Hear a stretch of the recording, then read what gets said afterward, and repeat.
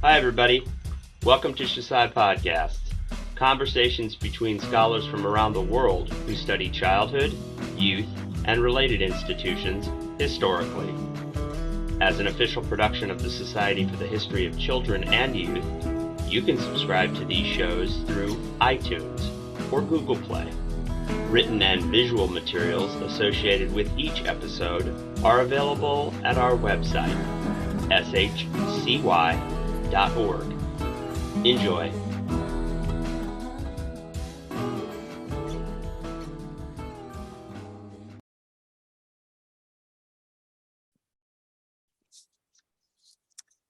Hello and welcome everyone. My name is Stacy Akins, and today we are doing a podcast for the Society for the History of Children and Youth. And the book that we're presenting today is The Persistence of Slavery, an Economic History of Child Trafficking in Nigeria, written by Robin Chapdelaine. And so I would like to introduce her today. We're excited to be here today, and she is a professor of history associate professor of history at Duquesne University. My name is Stacy Akins. I'm a graduate student at Carnegie Mellon University here in Pittsburgh, Pennsylvania, and my interests go right along with children and youth history. I'm interested in the history of Black homeschooling. So it intersects with the history of education, but it has a lot to do with social movements and childhood history of being outside of the institution of education or schooling. Hi, how are you doing today? I'm doing very well, thank you. Thank you so much for engaging with my book. Thank you for having me. So we'll jump right on into some questions. And first of all, I'd just like to say I love this book. It's very interesting, timely, and almost timeless because as the title says, it's persistent. It's been going on, just change over time. So first, I'd just like to ask some background questions like, when you were doing your research for this book, what was the political environment like in Nigeria? That is an interesting question. When I went to Nigeria for the first time, it was at the end, I believe, of 2011 and the beginning of 2012. I was in Ibadan doing research at the university archives there, and I had planned to travel to the Southeast to conduct my oral interviews about the 1929 Women's War there. Right towards the end of my research tenure at Ibadan, there was, and this was, the holiday time, people were leaving the urban areas to visit home to the villages, and often they would take taxis or pay somebody else, buses or whatever, to take them to the villages. But during that time when everybody was back at their home villages, President Jonathan Goodluck rescinded the oil subsidies. And if Nigerians were afforded anything by the government, it was the oil subsidies. And I believe that the gas prices went up rather, I want to say it was like 200 or 300% at that time, which meant that everybody's travel back to the cities went up, in a great amount. So what ended up happening was people in the cities that remained began a protest. They threatened to shut the cities down. They threatened to shut the roads down. And in fact, at that moment when the protest, I don't know if the listeners would remember, but individuals, they were burning tires on the roadways. They were preventing people from traveling from place to place in order to get the government's attention. And Rutgers is my PhD home. The institutional, administration there told me to come home, and I had to fly home within 24 hours because they were threatening to shut down the airport, which they did right after. And of course, I had young children. I was supposed to teach in the spring. I didn't know how long that the entire country might, or at least the southern region would be shut down. So for me, it was disjointing because I was so excited to do the interviews and I wasn't able to do them at the time.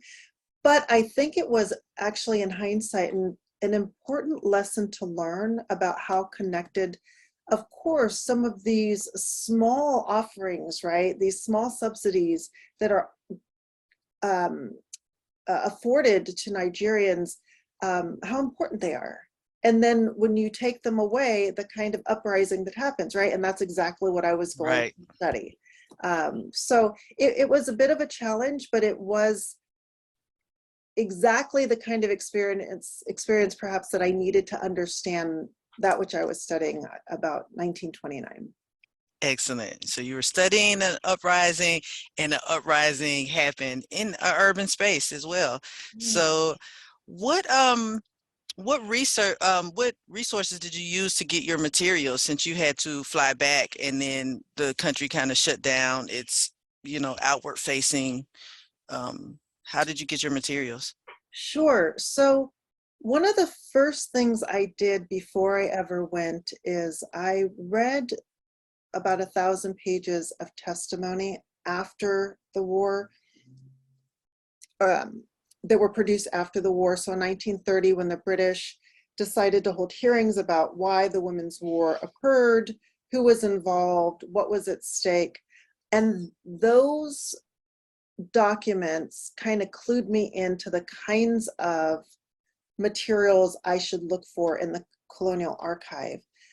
So I was looking for treasury papers, I was looking for colonial administrator letters, formal documents, letters and correspondence to the district officers, as well as native court records that was produced by indigenous populations frequenting the native courts. Of course, I had anthropological reports, certain, missionary reports and personal documents, as well as various forms of educators that were stationed at missionary or colonial schools that ended up being there in the later period. So beyond that, there were slave trader reports, there were agriculture and other kind of trade documents that I had access to. And all of that becomes relevant when I do my more in-depth economic analysis of how this impacted children in their labor. But there's just a plethora of information that I used. And at the end of the day, I had to employ individuals to do the interviews on my behalf. And so they were the last component, those interviews, to plug into what I had learned from the other materials. Excellent. And speaking of all the resource materials, you had ledgers and agricultural receipts probably, and that's used with the slavery in the Americas, to track it and to see what was going on as far as labor and things like that. So your framework is a social economy of children. Mm-hmm. So for our listeners, kind of explain that, because I found that absolutely fascinating, because you're focusing on something that, with all these dimensions of the history of slavery, gets, kind of bypassed. So explain your framework. Right. So I argue in the book that in order to understand what's happening at the end of the 1920s into the 1930s, you have to analyze the moment by using this social economy framework theory. And I argue that, in part, in order to understand a local, national, or global economy, you have to understand children's productive and reproductive engagement in that economy. In addition to that, I argue that children are vehicles through which wealth is transferred, even if temporarily. And then finally, children are part and parcel to parents' lives. their community lives. They're very important. And just because I speak of them as economic components of society, it does not detract from their social importance in their familial spaces. Right.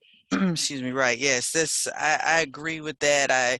I was, like I said, it was stated from the beginning. It captivated me because even in my studies, when you talk about the persistence of slavery, and you also kind of make an argument that like this system that happened when local labor kind of transferred over to colonial labor, the economy, that it started building a modern slavery, quote unquote, you know, like a modern slavery system.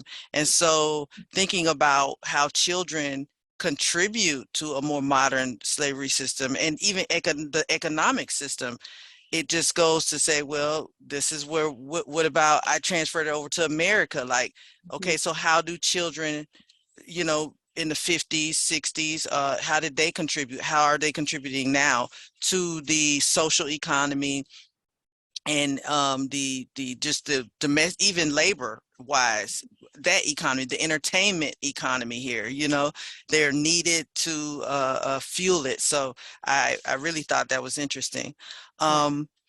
So, you know, we talked about your argument and how commercial trade grows under colonial rule, and with that, childhood labor grows.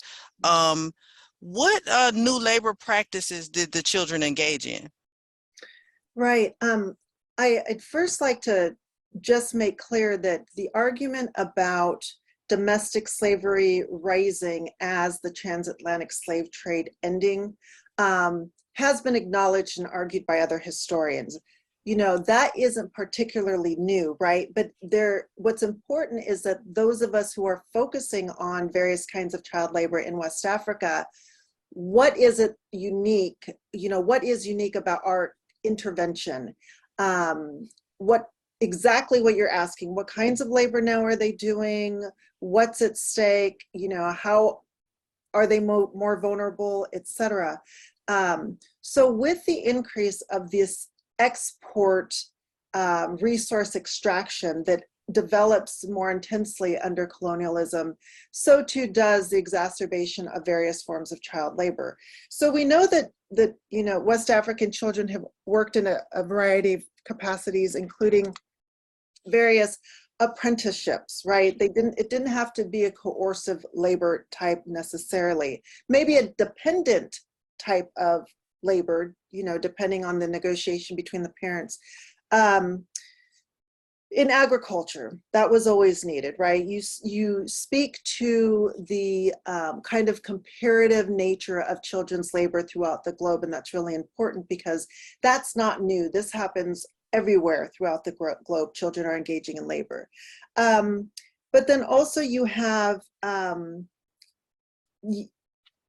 when colonial administrators and other types of European trading centers, groups, firms come in, children begin to be porters. They begin to be, they are long distance traders now, not just with Europeans, but with other Africans from place to place, because that's the kind of labor that's needed. They begin to be sucked into various agricultural ventures that have an increase due to the increase of the more kind of large crop production that's happening, right? So you have plantation systems now rather than subsistence farming for individual families or, you know, smaller societies who are only depending on themselves for what they eat, right? So with the globalization of these various types of food products, you have children increasingly being sucked into, like I said, those kinds of trading patterns. I think also what's really important to recognize is that because of the various colonial policies, you might think, well, maybe parents, you know, have a choice not to send their children out to work, but it was it would cause great distress if they did not comply with the labor needs of the colonial entity, which were managed often through these warren chiefs that I talk about in the book. And we can get to that later. But yes, the type of labor and the intensity of the labor did change quite a bit. So you give us information and details about a child that you found in the archives named Peter. Can you tell us how you found Peter in the archives and the difficulties, if any, about finding children's narratives in the archives? Yeah, Peter's account was really interesting, and I feel so bad for Peter. I feel so bad for Peter. Peter's account was really interesting because it was the story of a particular child almost from the beginning of his episode to a more favorable outcome, which we don't often have. But this account was found in a slave trader's personal writings. I believe it was Antara Duke. And he noted how, it was an example of how the slave trade actually worked with regards to using pawns. And Peter was, I believe, an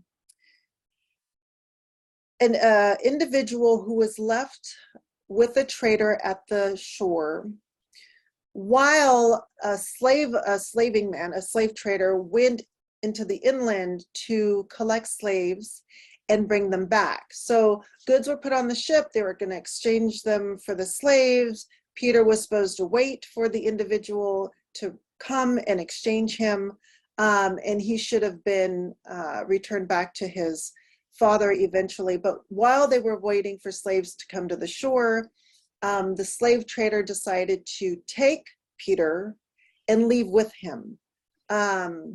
Eventually, I believe he finds one of his parents in Sierra Leone or something.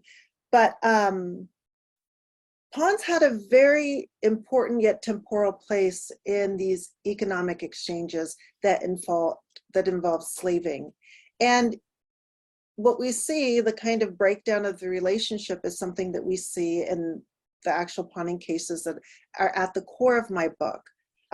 When people are not honoring the agreement and transaction of only temporarily holding these individuals. Yeah, it becomes more of a process that was happening in America's, like lifetime bondage. Yes.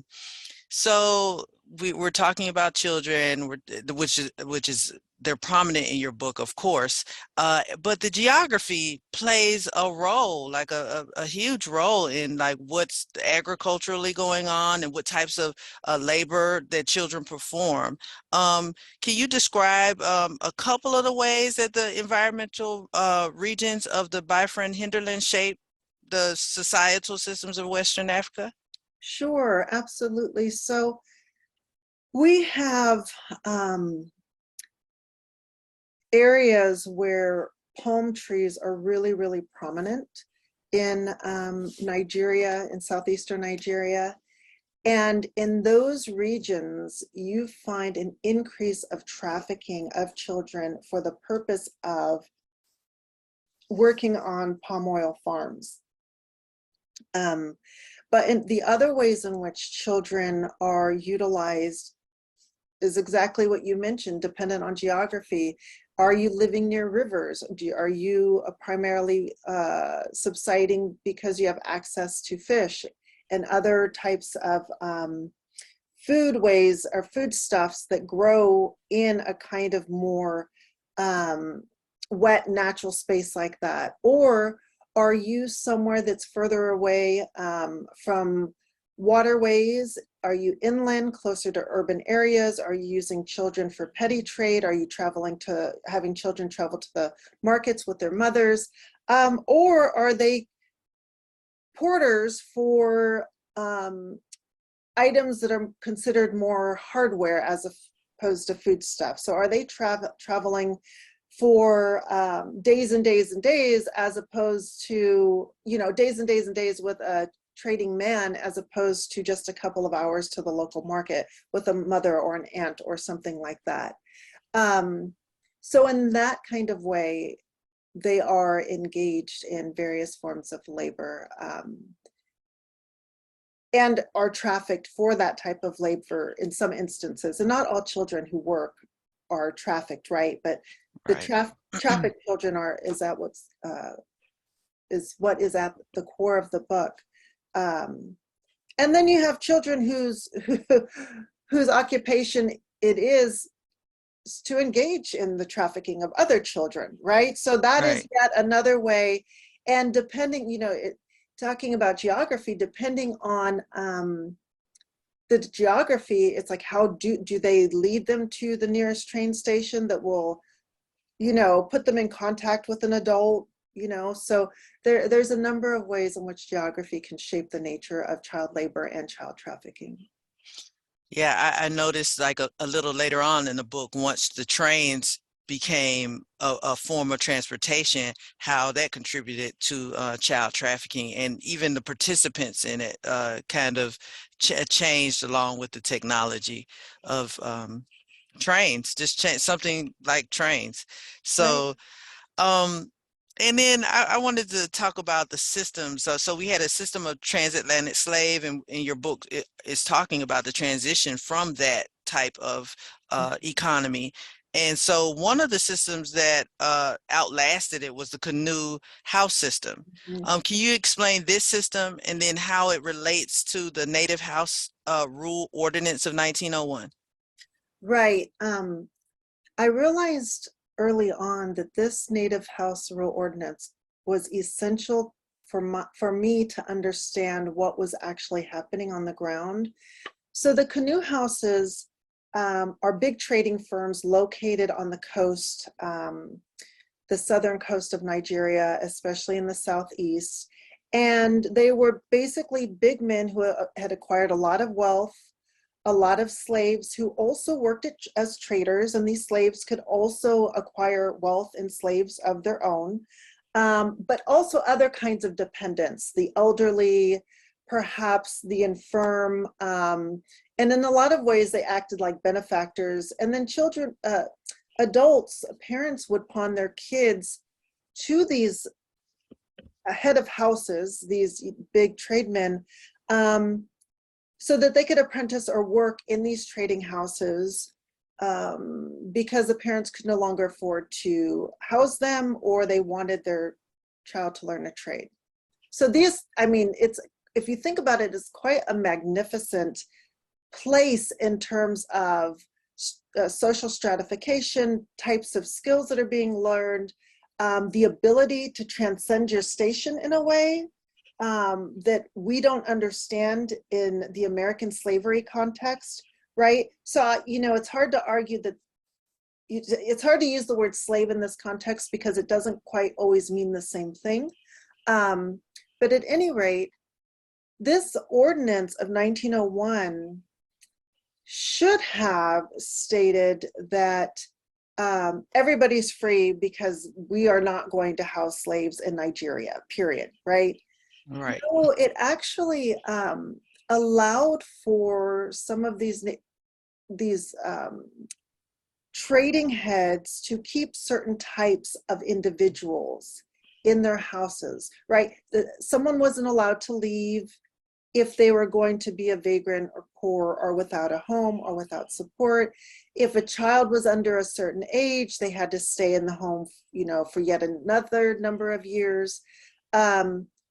It was a slow process to decrease slavery in these trading houses.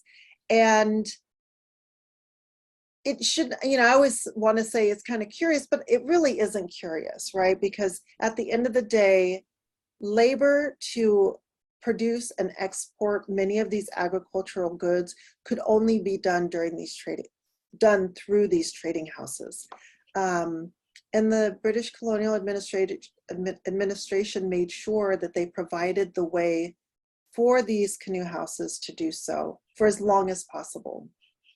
Right. That's the problem with, all over the world with the transition from enslavement or slavery to, post-emancipation or whatever the economy was, is these gradual laws that are coming up. Even New York had like, okay, if you're a certain age, you have to be an apprentice for so many years, and then, you're set free. Or even after 1865 in America, you have laws in which you need to have a job before you can leave and show proof that you have this job to transition out of it. So it wasn't real, real freedom, but you had to document why you should be free, Right. and because the economy still needed to run on certain types of labor that weren't necessarily wage labor. So, Correct. like I said, there's many things here that just translate, and we're still looking for that answer. Was there, like, did slavery ever end? Did it end? But we see these transitions, and did the transition ever become complete? And so this is, your book is like contributes to that notion. So one of the ways that children contributed to the Nigerian region's social economy during the 1920s was by literally being a pawn. Like a pawn, they were the smallest in size within society. However, as you charge, they contributed much, much more than scholars give them credit for. So we've already answered some of the ways that children contributed to the social economy, but like, what roles did they play, like, as far as socially? We know economically they were used as labor, but socially, what roles did they play? One of the things that I learned that really positioned me to write this history was listening to and reading about the ways in which children became pawns. So when we think about a slave, we think about a slave as someone who is rightless, right? A person without rights. And whomever owns that individual generally is described as someone who doesn't care about the slave, right? It's only what is extracted, whether it's reproductive or productive labor. The difference about a pawn is that the pawn is loved and cared for. And the reason why the pawn is important is because the family values that individual. And a pawn can be a child or an adult. It is precisely because the child is of value that gives the pawn intense wealth or intense value in the form of potential wealth. So the way pawning works in this era is a parent, let's say a parent had a death in the family, needs to bury a father or a mother, brothers getting married, there's some kind of debt that's owed, seeds are needed for the next planting season, etc. They go to maybe an elder, a big man, someone with titles in the local community that's known to have wealth. This was generally the way to borrow funds. And the child would be lent out, and his or her labor would pay the interest on the debt until the father or the parents paid the debt in whole. It is only because that child was valued that this arrangement would work, right? Sometimes it would take 2 years, sometimes it would take less, sometimes it would take 10 years for the debt to be paid, but the child was always supposed to be returned. So that is the significant social component of the child pawn. And that's why it becomes so problematic when nefarious moneylenders and child traffickers began to take the child in lieu of a loan or offering out a loan and then trafficking the child, right? Or selling the child. Right. There's an entire breakdown of what used to be an understood social agreement. Yep, I just know the social aspect of pawning is one of the major differences between like a pawn and a slave. Just like you described, having rights, having someone who cares for you, having family in the background. It's like anticipating you coming home one day, versus being, even shipped overseas and never returning, and people just forgetting, or just not even forgetting, but just thinking there's no way, just losing hope for return.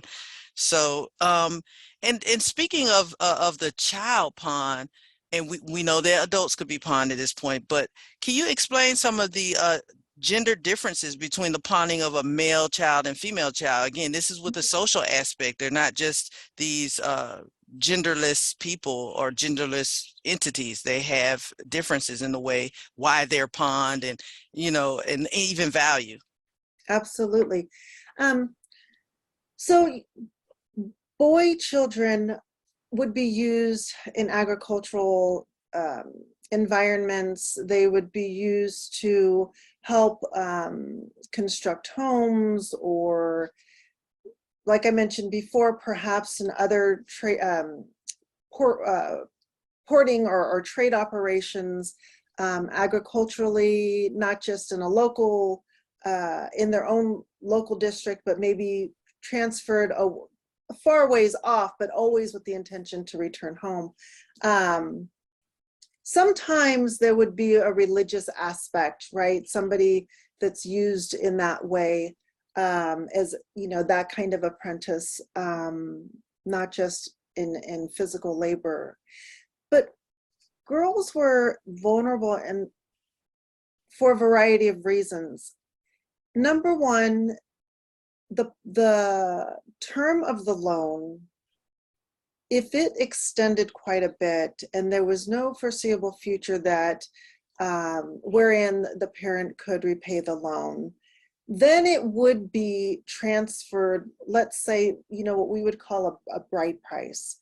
And that loan would function as the bride price. And then the man who had the girl in his possession could either take the young girl as his wife, and perhaps she'd be older now, right? Mm-hmm. Or he could function as a proxy and marry her to someone else and reclaim the funds that would then be a new bride price, but as for paying off, as a way to pay off the initial loan. And that would be a legitimate way by which a child can go from a pawn to a child bride and eventually a wife. You could see the porosity between the various statuses. The problem is that because these positionalities are so porous, they could slip very quickly into slavery. If, in fact, the child was sold outright without the knowledge of the parent.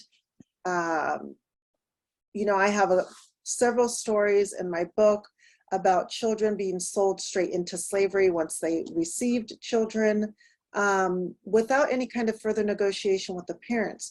Some moneylenders began with the intent to sell children outright, and sell many of them at a time. And you can tell that they know that their own dealings were illegitimate because they do it under the dark of night, right? They would hide from authorities. They would seek out what was needed before they would deliver the children, right? They were smart. They were business people. And they're very intentional about how they investigated the need for children laborers, whether they be boys or girls, where they should be trafficked, the way by which they should be trafficked, which could be land, water, train, bike, basket, and what the children would do once they got to their end location. So yeah, it was an entire network of various ways that both boys and girls were used, but girls were definitely more vulnerable. And of course, something that's hard to really touch on in the book, because there's not a lot that speaks to it, was all of the kind of sexual abuse that must have happened for girls as well. Mm-hmm. And I didn't take that on fully because I didn't feel like I had enough information. But if we back up from that and just think about how children were treated generally as pawns, I learned from the individuals that so gracefully agreed to be interviewed that some children were treated just like slaves, some pawn children treated just like slaves. In fact, some people saw some pawn children in particular regions as slaves because of this subordinate status, but others said, oh, absolutely not. They slept with my children, they ate with my children, I sent them to school. So I make an argument in the book that it really depended on the individual. Once the 20s and 30s and even the 40s come around, on whether or not the child will be treated well, because things are moving fast paced in terms of the economic status of the country. Children are becoming more and more vulnerable. And, you know, I've written since other things about, you know, children in the 40s, 50s, and 60s and how they move around. And it's a similar thing that, you know, I argue that the further away the child gets from a parent, it could be, and other scholars have noted this, it could be that children are treated worse, but I argue more strongly that the child's parents' relationships with the recipient of the child determines the treatment of the child more than anything else. So I think that's important. Yeah, that crosses right into my studies with Black homeschooling because of the relationship of that the parents have with the schools, have with the teachers at the schools that come from totally different, quote unquote, villages or cities or towns or even counties in some instances, as well as the busing situation. You know, in the 1950s, how children were removed from their cities or their, just say villages, you know, or their homes, and bust all the way out into segregated neighborhoods that were post desegregation, but were still segregated. So just the relationships and the social downfall of that, like removing children from their homes. And it also happened with the indigenous people here, of sending them off to boarding schools. Of course, this was back before the 1950s, and even in Canada. So the whole, just the whole thought process and of removing children, the further and further away they get from their home and their parents, of the treatment of the children deteriorates. So it's just, you just take that framework and then line it up with children across the world, and it's like, yeah, you might we might have something there. So Yeah. So going back to the economy, you know, in the 1920s, America's economy is roaring, as they say. American women secured the right to vote in 1920. The women's organizations in the U.S. were reforming child labor laws. And by 1918, the school was mandatory for most children in the United States. At the same time, European and American women were quite politically active internationally, and they worked on child reform in Western Africa, just like they were working at home. They were bringing their values to Western Africa. So what were can you tell us, in your book, what were some of the international organizations that you discussed that affected colonial policies toward child pawning, and how did their policies affect the culture of child pawning? So the main cohort were various committees within the United Nations, made up of women who were really concerned with, yes, child labor, but it was heightened by sex slavery, trafficking for the purpose of sexual exploitation. I'm sorry, I said United Nations, I meant League of Nations. League of Nations, yes, League of Nations. I always have to catch myself. Like, what year was it? And they came from a variety of Western countries, as well as a few from Asia and Latin America, but mainly Western countries, Canada, and of course the US. And they really wanted to know, number one, what were people doing with girls and girls' labor? How was the movement of girls enacted? Was it child marriage? Was it slavery? Of course, there's big concerns in India, in China, etc., and in a lot of other places. But they come to be concerned with pawning and child marriage in particular.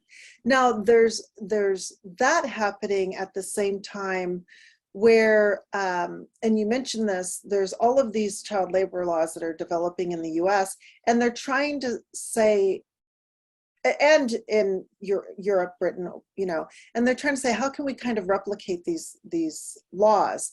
Well, there's no way to do that unless you take the child out of the economic machinery of the colonial entity, right? So they had to, the real struggle was dealing with the British administrators to investigate and to try to stem the traffic of children and the use of child labor.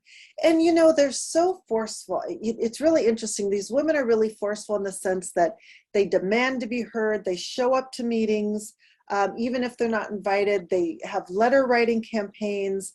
And so, you know, the administrator's like, okay, we'll do some investigations. And they're writing letters and to the district officers, and the district officers are going around asking various chiefs. And some people are like, oh yeah, absolutely. We have pawning and child slavery and all these kinds of things. Maybe not that openly, but they're like, yeah, some of this is happening. And other people are like, oh no, we would never. But yes, it is happening, and it's happening everywhere, but at varying rates. And so the 20s, they come out with some great information in terms of, and of course, we can't take it all from face value. We have to read between the lines. We have to know that there's, racism that's occurring. There's their own economic values that are being taken into consideration, what's going to be made public and what they're going to write about this topic privately between each other. So there's a lot of kind of unpacking that historians and others who do this kind of work have to do. But essentially, what's generated is a picture of the child trafficking landscape, and it's pretty intense. And I admit in my book, I can't enumerate how many children were trafficked during this period. I have to go through debt records. I have to go through prison records. I have to understand the changing money lending laws to know that what the women are saying by the time the 1929 Women's War hearings are had, they're arguing, we protested, yes, because of the economy, yes, because of the high export prices and the low, or vice versa, the high import prices and the low export prices of our goods, and the abuses of the war chiefs. But part and parcel to all of that is the pawning of children and the loss of children through nefarious moneylenders. So even while all of these agencies are trying to figure out, and these committee members, what's going on the ground, and the district officers are producing documents explaining what's happening, by the second major investigation in the 30s, which is more about child stealing and straight out trafficking than the earlier 20s pawning investigation, administrators are like, we give up. Yeah, we know it's happening, but there's nothing we can do about it. So now we want to just focus on the well-being of those slaves who have been freed, right? Unfortunately, not much ever happened in terms of having a positive conclusion, a resolution to child labor. There was only that which could be important to the colonial administration, and that was still trying to recover from the, of course, still the end of the slave trade, which has now been, several decades, but you're looking now into going into World War II. And the kind of extractive labor that also requires. So you could see the lead up to, even if we're kind of projecting now, how children continue to be employed in these kinds of labor spaces, right? I think one of the most interesting comments about something that one of the British administrators wrote was like, we know that these women of the League of Nations are going to be really upset, but there's just nothing more to do. And it goes to show you that that's what they were concerned about, in my opinion, not so much actually ending the practice of child trafficking. Right. It seems like you in your book, you show the tremendous pressure that the League of Nations, the women from the League of Nations put on, and that almost contributed to the breakdown of the indigenous systems that were going on with child pawning. So this breakdown is happening in the 1920s and mid 1920s, where the indigenous system, which is well structured, is breaking down, and now the colonial system of this high taxation is taking over, and the pressure that people have to pay these taxes to even do anything, and the pressure that some of the men have to get married, and needing that type of, that's again a social aspect. And then it just all starts coming to a head, and here you have women that finally decide by the end of the decade of the 1920s to take a stance. So you speak about the Igbo women's insurrection like the Haitian historians speak about the Haitian Revolution. The Europeans it was too sophisticated. It was unimaginable for the Europeans. So tell us about the relationship of child trafficking to the women's insurrection of 1929. Yeah, absolutely. So the way that they described the intense financial pressure during the late 1920s, and let's remember, it's the interwar period, we're coming up on the Great Depression. Nigeria is right center in the middle of the global trade as it relates to palm oil. We have the Industrial Revolution and all the engagement or the development of machineries that need palm oil to lubricate that machinery. So we have children who become important because of their ability as, like I said, they're individuals through which wealth can be transferred, right? So along with this economic downturn, you have the British who are already taxing men, you have women who are contributing to the payment of that taxation. They themselves are not being taxed just yet directly. And of course, this for Nigerian is this well-known story where there's this school teacher who is working as an enumerator for the local chief, has been instructed, tell us how many of everything you have in your village. So it's men, women, children, goats, any other kind of animal. And it's quite taboo to go into these Igbo villages and start counting people's children, right? You're tempting the gods, right? Right. So you go in, or he goes in, and this one woman is very upset that he's asking all of these questions and basically saying, isn't enough everything that we're already going through, and now you want to tax women? Like, last time you came and counted people, taxation upon men developed. So if you're counting me now and you're counting all my other animals and my children, now you're going to tax me and my children. And the women, this news spread very quickly through the women, and they decided to make their voices heard. Some of them dressed in palm fronds, some of them covered their bodies with ash and clay, some of them got naked, they went in front of the chief's houses, they screamed and yelled and chanted, and Judith Van Allen argues that this was a traditional way for women to make their grievances heard. They had political weight prior to colonialism. They had social weight. They had gerontocracies, but both men and women had a say in society, and increasingly their position had diminished in these ways. And they were finished with this abuse. You mentioned the transformation of native systems to colonial systems, one of which was a court system. Warrant chiefs were illegitimately appointed. There were court clerks and other individuals who became literate that would abuse the local individuals who had to go to court for various reasons. They would be fined a lot of times for no good reason. They would have to pay higher fees to get their voice heard. If they wanted a child found, they would pay to find the child, only for the chief or the someone who went out to look for the child to keep the child themselves. So in so many ways they were being abused.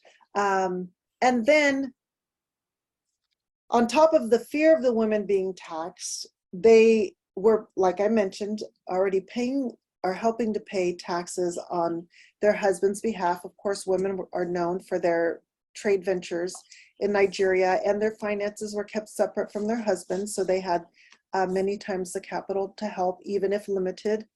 And so the idea that they would be further indebted to a system that was not really affording them any beneficial rights or any other goods, they decided absolutely not. Money, first of all, child stealers are stealing children to make money. Money lenders are stealing children to make money. People are pawning children, never being able to redeem them because of lack of money or those reasons, like I just told you, people selling them off straight away. And women had had it. They had had it.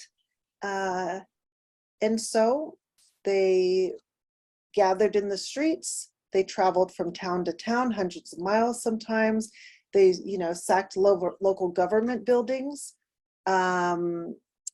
They were not violent in the way that they were assaulting individuals. However, there were Nigerian police forces that fired upon them, where hundreds of women died reportedly.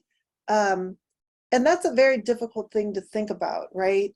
You have women that are protesting these abuses by both governmental policies, but in a large way by Nigerian men themselves. And they are literally shot down, right? And they're crying out in court, explaining that this was an issue of not having our children.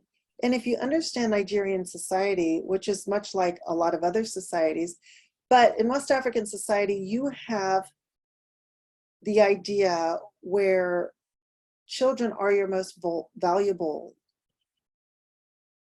thing that you could have in your home, right? Right. They are your future. You have to have children to be respected as an adult. And many times you are not even considered a mature man or even a man until you get married and until you have children. So to have that taken away from you has a direct impact on how you fit in society and how you are seen as whether or not you're a productive member of society. So it had so many implications to lose children. What does it mean to be a mother if you have no children, right? Right, and it again adds to your argument about the social aspect of the economy. And right here, right now, this is the women are uprising and thinking about children as a legacy, as like you said, the future. All of these things impacted it. And so it was another one of your arguments kind of later on in the book, where the historiography, like how does your book add to the women's, what we know it adds to childhood history, the economic history, but this is one of the ways it adds to the historiography of the women's war scholarship. But what other components that may have been missing from that scholarship that your book adds to it? Yeah. First, I'd like to say there's a lot of great work done on the women's war.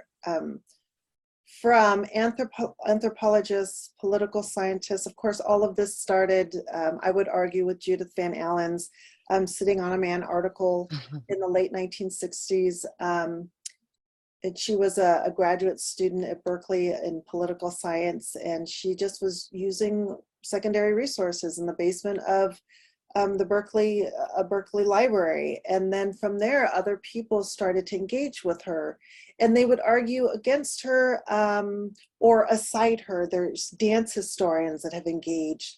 Other Nigerian historians, of course, as you know, the 80s and the 90s have gone on, and some are prioritizing different elements.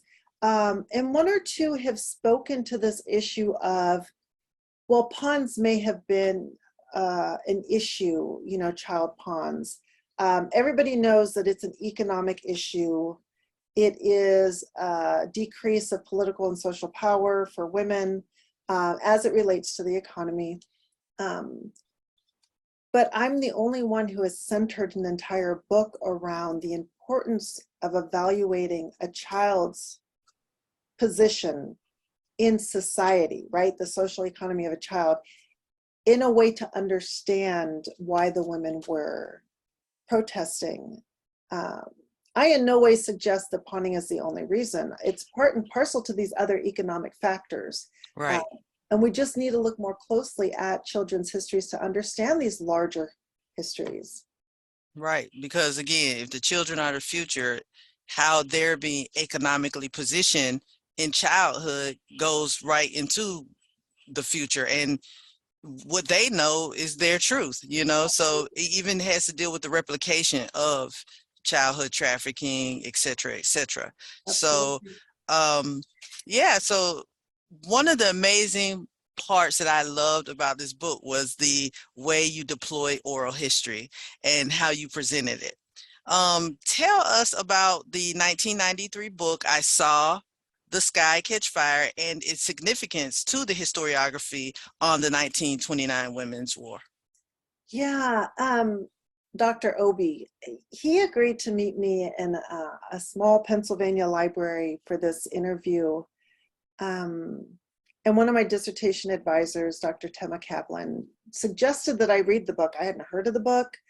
So I read it, and it was the most amazing read, right? And it's not an exact replica of the 1929 war, but it is speaking of this moment where women are uprising and there's frustration in society or whatnot. So I wanted to know from a personal perspective, you know, why did he write this book? What's, you know, obviously I shouldn't say obviously, he's from Southeastern Nigeria. So I asked him, what's going on? He explained that his grandmother lived, I believe about, my memory could be off, but maybe about 30 miles or so from the initial site of the war where it began. And that she grew up with all of the aftermath of the war. And he was explaining that it was such a significant thing in Igbo society that everything would be described in relation to the war. So, you know, my uncle was born 7 years after the war, and they said the war and they meant the Women's War. Wow. Right? So immediately I understood that this was a moment where people began to describe themselves, their lives, their children's lives in relation to. So it was important, and it gives credence to the women's movement, right? It's not Right. just a factor by which time is explained. It's saying the women's effort here was so significant that it may as well be another calendar, right? So, but then he explains that, like we're talking about the importance of the war and what it means. And of course, here I am, you know, I'm an Afro-Latina woman asking him questions about the war. And I present other arguments in my book about the historiography and how other people have made it, you know, engaged in feminist theories or has presented it as a feminist movement. But I try to be careful about not pushing that too much, because that's actually not my aim. You can have a women's movement and they themselves not describe it as a feminist movement, right? So Right. I try not to anachronistically go back and do that. However, I do present him with the question, because there are so many other scholars that feminist theories that do this. And he's so emphatic about his response. And it's almost as if he believes, or he believed that by stating that this was a mere feminist uprising or feminist, event, it was almost as if scholars were diminishing the importance of the war. And yes, he said this was not some theoretical event. This was an actual war.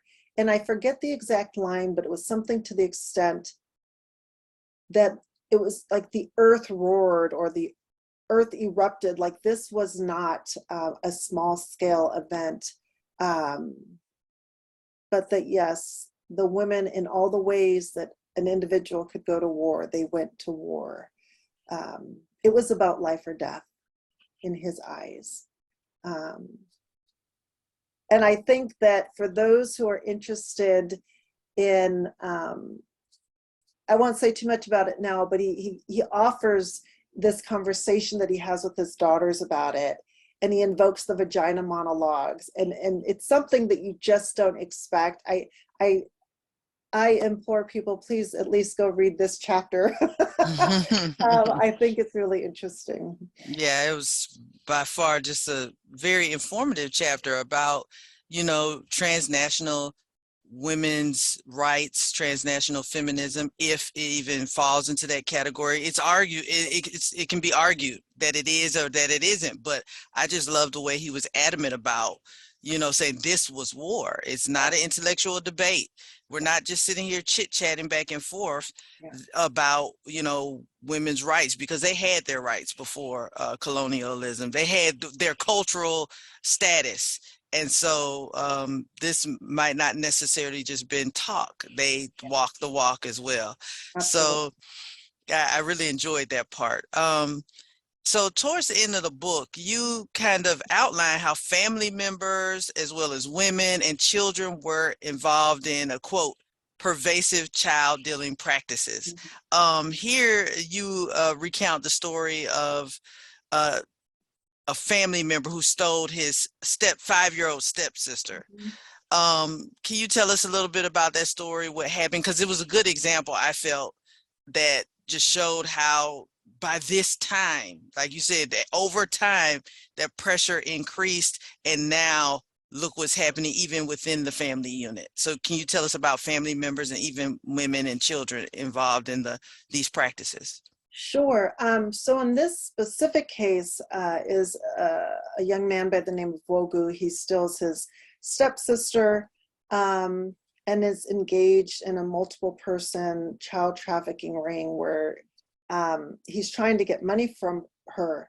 And so one of the things that I do is like, why is he trying to steal? Is he trying to get married? Is he trying to, deposit funds to invest in a trading? I'm always wondering why the young men are doing this. Just to give you background, why it's important to note that it's a young man who's kidnapped his sister. But the other component of this is the number of people who are engaged in trafficking one child, right? He goes and meets a friend, and then they go and try to transfer the girl to yet a third party, which, by the way, Wogu ends up getting killed in the transaction. And I argue that it's likely that his friends or his accomplices wants more of the funds received from the child. So that's, there's danger in this,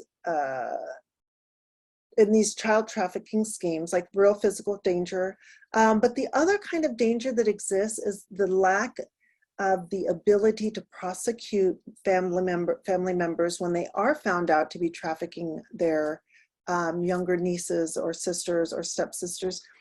Because in the colonial court system, what ends up happening is they get charged not for child trafficking, but I think it was like stealing or something much less nefarious, which is really problematic for the young girls, right? Because there's almost no, there's no incentive for these young men to stop selling their what would be subordinates in their family.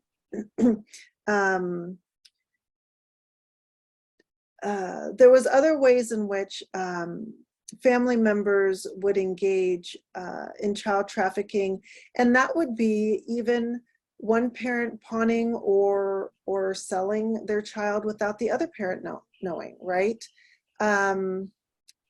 And sometime if a wife found out that the husband did that, she would demand that that husband go back and get the child. But he would have arranged an exchange where he wouldn't know where the child ended up, so he wouldn't have to pay back the money. And that becomes much more problematic when family members are involved, when you lose the child forever. I also thought it was interesting of some of the case studies that you did where like women smuggled children on trains and would like act like it was their child when asked, just and again, this is happening, in the latter stages of your book, whereas we might be in the 30s, late 30s. And so it just speaks to how desperate the situation got and how it was just the structure of the local economy had just totally broken down and became a colonial one. And when things, they say all the time, when something becomes illegal, the black market opens right up and starts flowing. And it looks like what you're presenting here is kind of what ends up happening. Absolutely, absolutely. And so just moving forward, what are you currently working on? Because we know this is just the beginning. This book was great. I enjoyed it. I know our listeners have enjoyed it or will enjoy it. But what are you currently working on now? Well, I have 3 projects. Wow. I've said we because myself and 2 other colleagues are working on an edited volume which will come out next spring, called When Will the Joy Come? Black Women in the Ivory Tower. And that's with the University of Massachusetts Press. I am working on a human trafficking textbook for undergraduates with Rutledge, and it'll be a couple years before that comes out. But the next monograph that I'm working on has to do with the 1960s and the migration and trafficking that happens between southern Nigeria and the then colony of Fernando Po, which was a Spanish colony.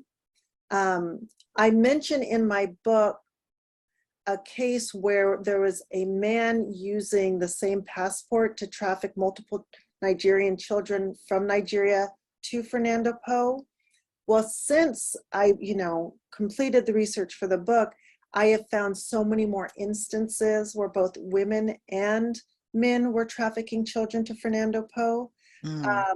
So I'm not just looking at children in my second monograph, but I'm also going to be looking at women who traveled as wives to migrant laborers there, or to join migrant laborers in Fernando Po.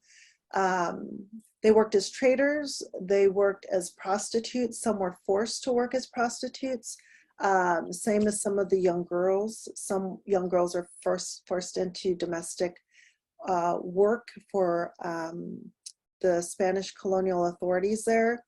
So it's a broader book on women and children, but it's looking at this kind of cyclical trade that's happening between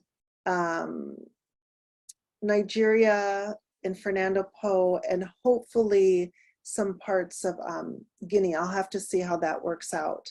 But those are the 3 main things that I'm working on right now. Always multi-working.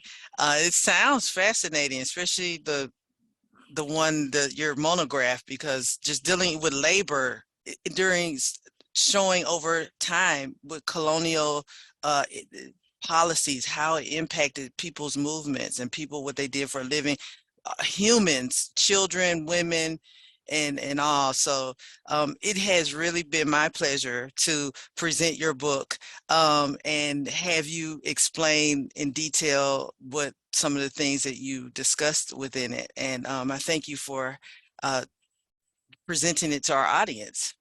Thank you so much, Stacy. I appreciate your time, and thank you to the listeners. Thank you for listening to Shusai Podcasts. You can find more materials and features from the Society for the History of Children and Youth online, shcy.org.